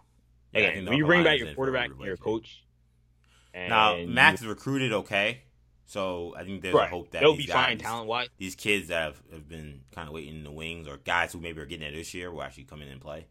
But it's college football, and we got to see how those kids have developed over these years. The ACC is a pushover of a conference for Clemson. Yes. But it's not a pushover for North Carolina. No, not for North Carolina, not for anybody else in that conference. It's not a pushover. Right. The team that, has been viewed as a team that this conference should be a pushover, and it's just not. Yeah. A game against Boston College for Notre Dame, for North Carolina or Miami is not an easy game. No. A game against Georgia Tech should be an easy game, but a game against Louisville is not just going to be a pushover. Yeah. So, yeah. I if you're asking me who's the biggest flop of the season, I can guarantee you it's going to be Carolina. And I like Sam Howell. All things considered, I think he's going to be a good NFL prospect, but he doesn't have the pieces. Yeah, we'll stay focused on what's going on in college football, but I do want to quickly mention before we get out of here. You know how harsh I was against the Mets off air. Was I too harsh on the Mets after yesterday's heroics from Baez running from first to home, making that incredible slide to win the game, to sweep the not doubleheader that he played against Miami yesterday? For those who didn't know, earlier in the week, Baez had went after the Mets had finally won 2 games in a row, the first time in 3 weeks. Baez in the press conference, and they were asking, why were you guys doing a thumbs down gesture after big hits and home runs in that last game? And he was like, well, we were doing it because, we don't like that the fans boo us. So, we are not machines. It's a tough game, and we want to let the fans know that if you're going to boo us, we're going to, do it to you guys, let you know how it feels. Obviously, that didn't go over very well in New York amongst the fans. He was met with boos as he came to the plate. But to his credit, and to the Mets' credit as a team, a game that looked like it was, falling away from them, they were able to show some heart. Baez made some plays, and he made just an incredible mad dash to home to win that game. I guess my only take on it at this point is I thought Gary Coleman was really eloquent in how he kind of views how this happened. Because, it seems like, to me, a cardinal sin of any sports team is you can't go against your fan base. You go against your fan base, you're dead.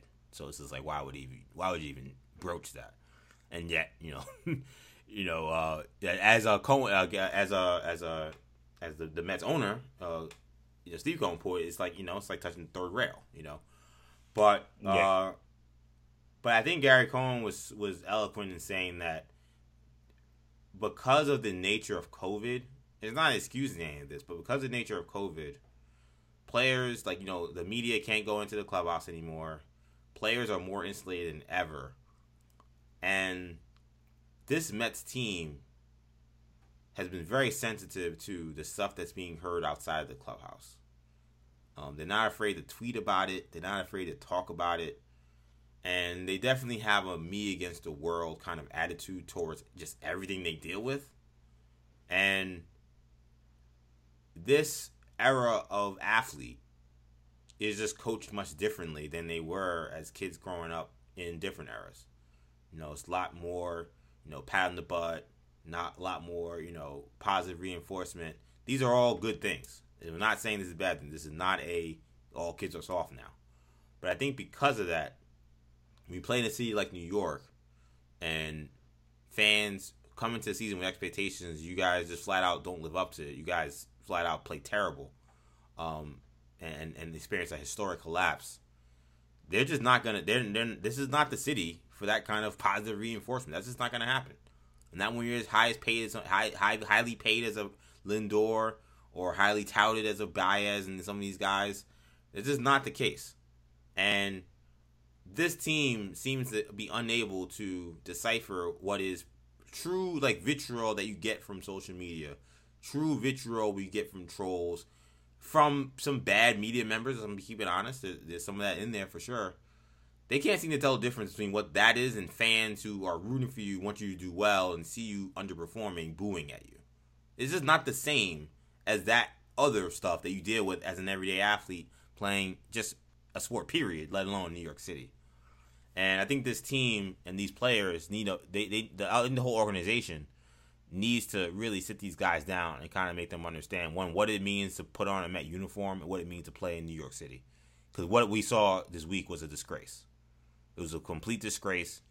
You have guys who have been here for 2 minutes, who are hitting 210, telling the fans that they need to be better. And the only chance they had to even express what they were doing was because they actually got on base for a change. Like we didn't even know this was we wouldn't even know this was happening because they couldn't get on base, they couldn't win, they couldn't do anything. They couldn't put the thumbs down because they couldn't accomplish the easy fact of just getting to first base. So the easy accomplishment of getting to first base. So that tells you kind of just how absurd this whole thing was. But I think if they had lost those games, you see a different EJ today. But credit where credit is due. It was nice to see them bounce back. They're sitting now 5.5 games back. It's crazy considering they're 4.5 games up to start the month. But this is just where we are. And we'll see how the rest of this goes. That was really interesting back and forth between Met fans, and it was funny to see and interesting to see Baez then get absolutely booed at his first plate appearance after that. He was lucky that was an afternoon game where there's only 10 people there, because it was still loud. It was still. It was a makeup game. It was a game that was in April that they didn't get to start really, basically, and so it was a very weird situation. So there weren't really anybody in the stands, and those boos were loud. Like if he was in a normal game, that would have been ugly against the Dodgers. Right, that would have been a different atmosphere. Yeah, and so that was interesting to see. I mean, we'll. I think the interesting part about this for me is that these are guys that are supposed to be the face of the franchise. Baez is a guy that you guys just acquired in a major deadline deal from Chicago.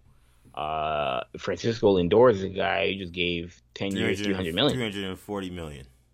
$340 million. What, like, how do you even move on from those guys? I mean, Baez, look, he's a free agent, so it's not. I mean, Baez is easy. but it's just it's more the optics of we gave up Yeah. assets to acquire this guy, and now we just gotta let him walk. I mean, it's not great management, but I go back to I think Steve Cohen has done a mediocre job since he bought the team. And that's I'm sure he's a smart guy, but I don't know if there's been the right amount of maturity in the totally front agree with office. that. Yeah.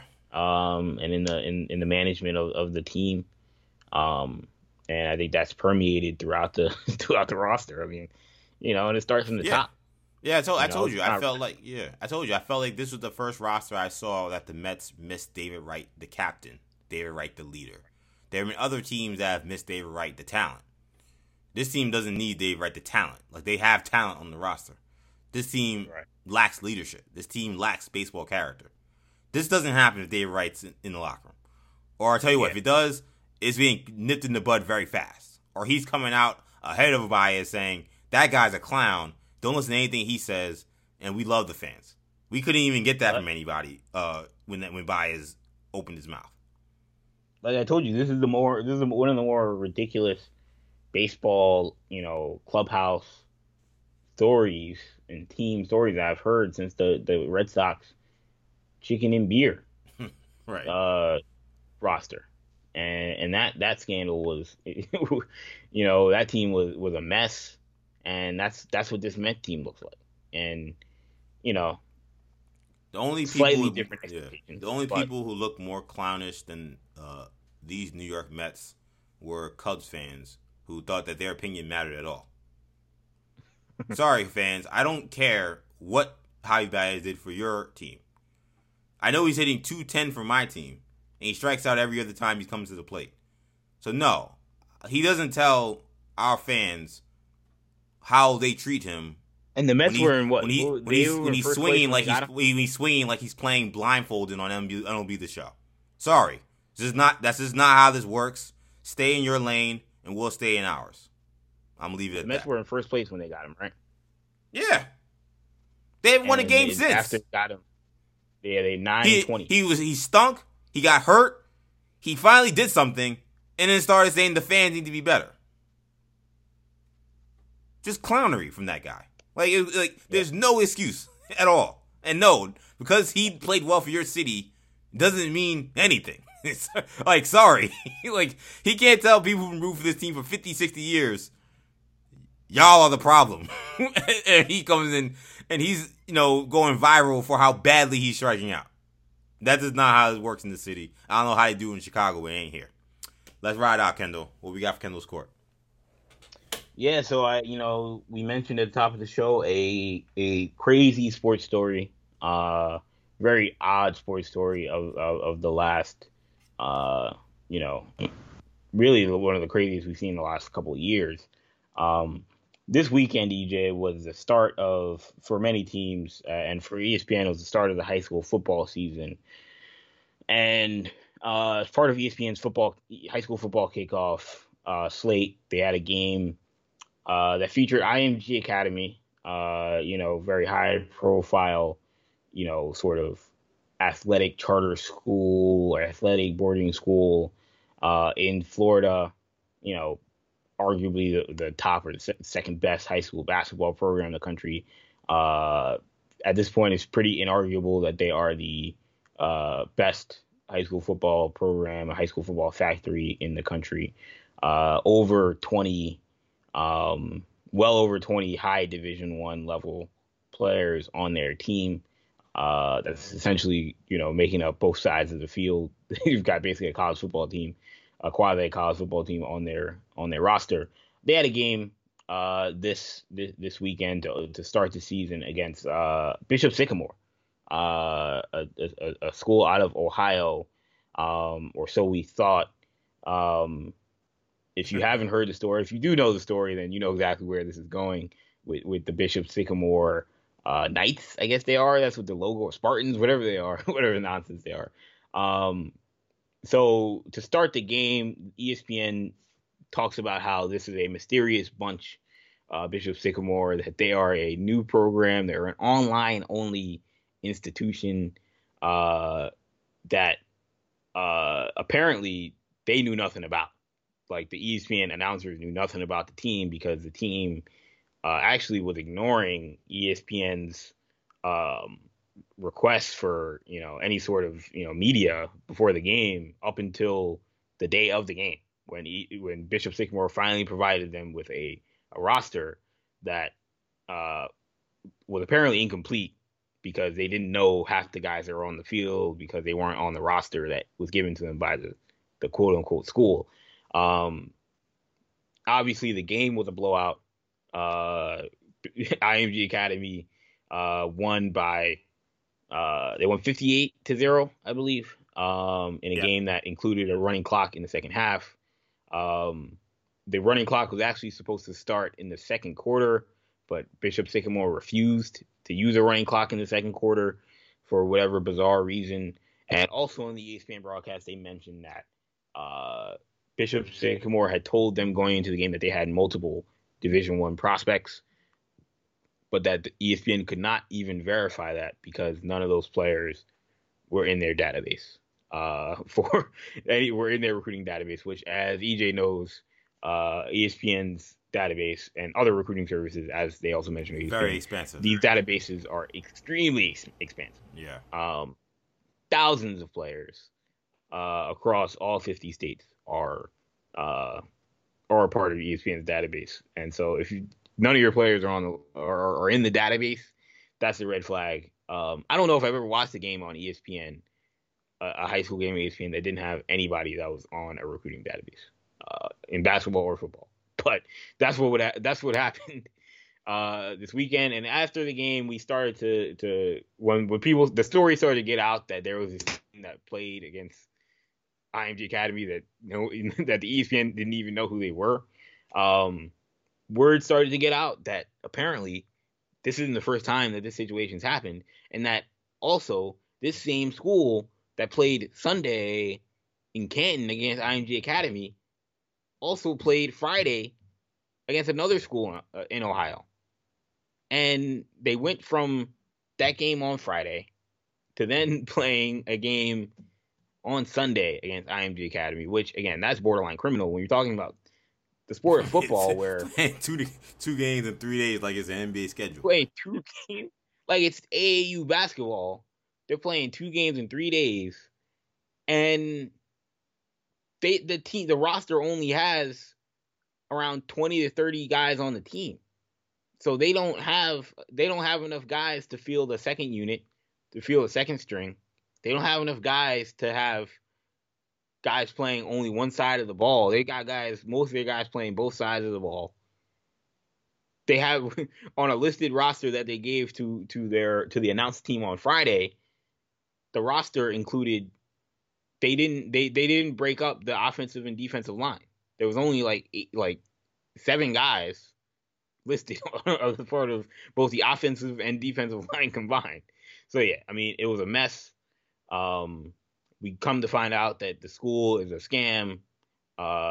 When you Google the address that's listed online, a random house shows up on Google Maps. Apparently the coach, there's an active arrest warrant out for something prior. And the stories go on and on. Apparently the hotel that they were staying at for the IMG Academy game in Canton, apparently the hotel was given fake checks. So the stories continue to come in, which is like a like ongoing like theme with this school is that like they go to these places and give bounce checks and never pay their bills. Yeah, it's a bizarre story that college players on the roster. I mean, just and that's the other part of it. Like, a lot of the guys on the team are not even in high school. They're well above high school age, which begs the question. I mean, IMG Academy is great, but IMG Academy has all high school guys. It is, for everything we want to say about it, is an actual high school.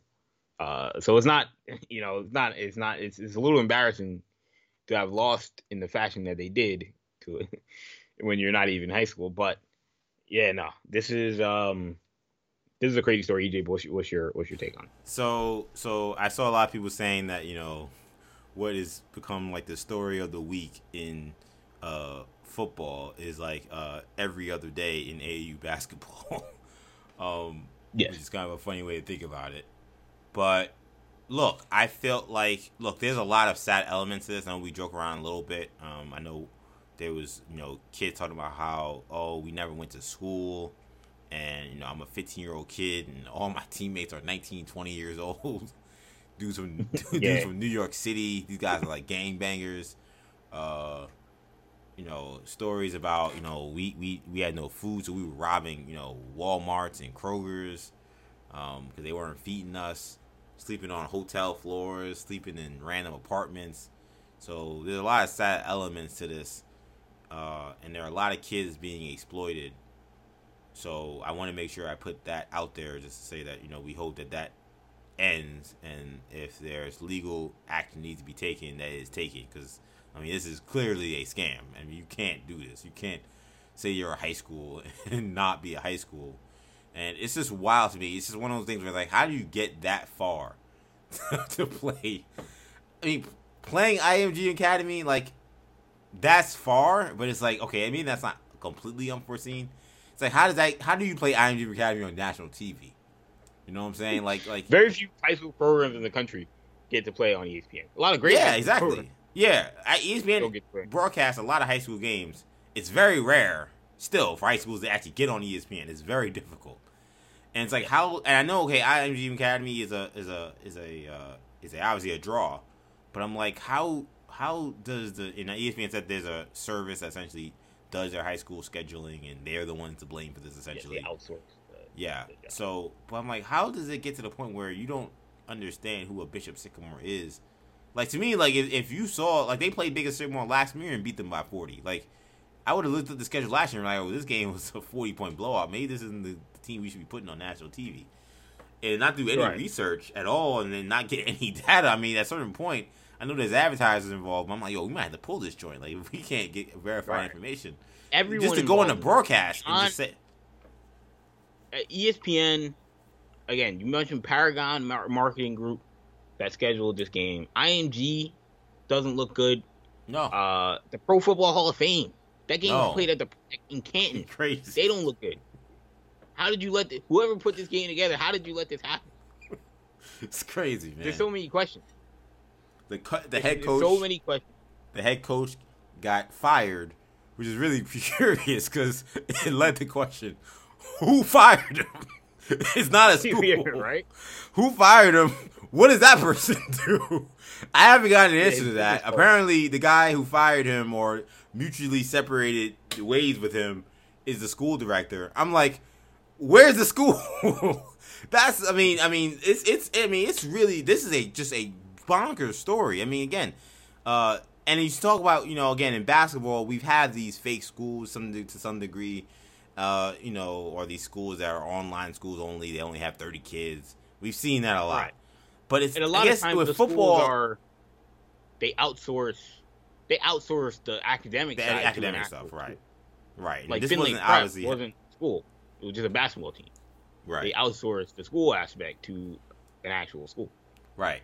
But this is crazy. No, this doesn't happen. They just said, like, one kid was telling a story where, like, his mom was, again, crazy story. Like, you send your kid to school far away and just assuming he's gonna get learning and stuff. And they just asked him, when do you guys start school? He said, I don't know. They said we're probably gonna start in October. It's like, what do you mean you're gonna start in October? Like, you know what I'm saying? Like they just weren't. He said one time they went to a library and did some studying, and that was like the only like schooling he got. One of the students, one guy was talking about how they were traveling. They were doing a traveling tour of 7-on-7 camps in the summer. One of the parents, and every time they would get to a hotel, when they would leave, the hotel would try to bill the parent. They were like, nobody else paid, so like, you got to pay for these 10 rooms or here or whatever. After they release, this was just crazy.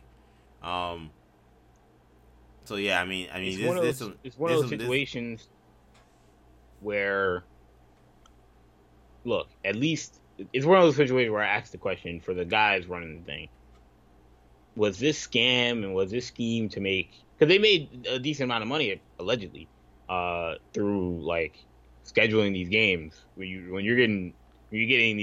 playing these games against IMG, they're paying these guys because it's like a buy game. You know, nobody wants to play IMG, so they've got to foot the bill, and ESPN is paying these teams to play on ESPN, and so these guys and they're not giving it back to any sort of school. They're just pocketing the money, and so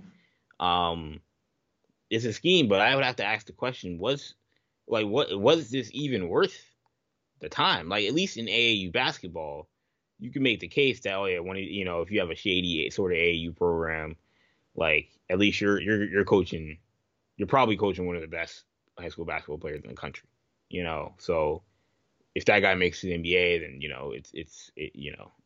it may be they may incentivize for a lot of these guys, or like LeVar Ball with like his JBA. And some of that, so a lot of the JBA was a scam, and I don't think it was because of LeVar Ball as much as it was Alan Moore. But the JBA was not necessarily what it was. It was a solid idea. I don't love the idea, but it's what Overtime is doing now with their basketball league.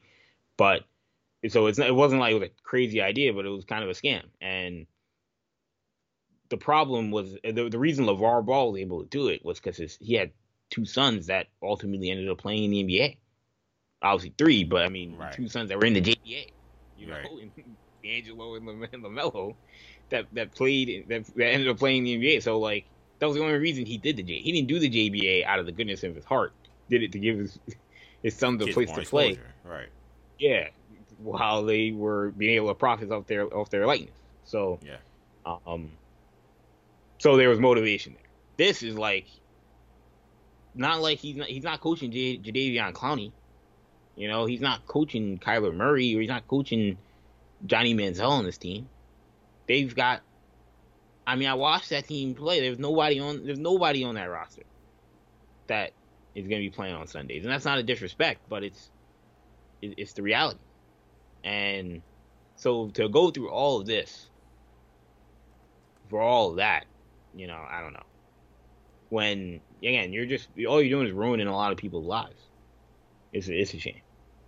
It is a shame, man. But yeah, especially when you got sniffed it out. And again, I also, when you talk about the ESPN part of it, I have to ask the question. Like, again, it's one of those things where like somebody like kind of, I don't want to compare it to like the January 6th Capitol thing, but it's one of those things where you kind of just walked into the Capitol and you didn't realize it. You didn't, like, whoa, I didn't think we'd get this far. No.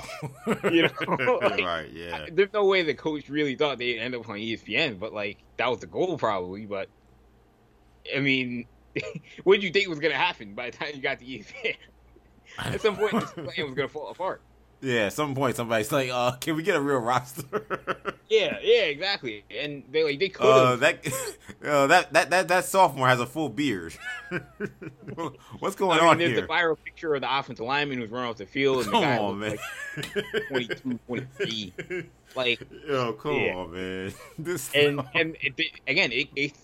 It's reasonable to ask, would this have been sniffed out? Would this scheme have been sniffed out had they not played on ESPN? Probably not. Okay, go with the fact that they had like 20 players. Like, it's football, man. They went full NFL Street. We're playing both sides. It's crazy. Somebody can get hurt. I think obviously you don't want nobody to get hurt, but one of the memes I think really did send me was there was a player who was getting treated on the sideline, and somebody was like, none of those 3 people attending that player has any medical training. And this thing was crazy. They were using the IMG training staff, and again, IMG had to have been looking at this thing like, who are we even playing? Yeah, they played them last year, right? So. And it's a new coaching staff. Pepper Johnson is now the coach at IMG, so I don't know. Maybe he was the one that scheduled this, or I don't know what happened, but they like, ESPN. They had to mention that. Look, this is like Anish Shroff shout out to him. He's a great play-by-play guy. He Yeah. said during the telecast, this is like a bantamweight in their third fight, going up against the heavyweight champion of the world. Yeah, you're going up against Tyson Fury. Yeah, exactly. And there was serious concern about the health of these players, and this was before they realized a lot of these dudes were older than the guys on IMG. And they were worried about, I don't know if these guys will be able to stay healthy playing against this level of competition. And as you watch the game, a lot of guys were dropping like flies. A lot of cramps, a lot of nicks and knacks, and a lot of stoppages in play. And who would have thought that playing 2 games in 3 days in football wasn't a good idea? It might have been beyond the mismatch as much as it was fatigue. Playing both sides of the ball, that's like was well over 100 snaps in like 2 or 3 days. Oh man, yeah, insane stuff, man. But yeah, I think that's a good place to wrap this edition of New Generation Sports Talk, the return. Hope you guys enjoyed it. I certainly had a blast chatting with Kendall. Of course, you can catch all of our podcasts on the New Generation Podcast Network. That's Apple Podcasts, Spotify, SoundCloud, Stitcher, and TuneIn. Also, be sure to check us out on YouTube, New Generation Media. We are so close to reaching 1,000 subscribers. We'll make sure we do a big celebration when we do. So make sure you guys hit that subscribe button on our YouTube channel, New Generation Media. Also, be sure to check us out on social media. We're on Twitter, New Generation Pod, Instagram, New Generation Podcast, and Facebook, New Generation Media. Also find us individually on social media. Kendall's on Twitter, NewGenKen. I'm on Twitter, EJ_Stewart, and on Instagram, ActionEJ. Thank you guys again for checking us out. For Kendall, I'm EJ. Take it easy, guys. Peace.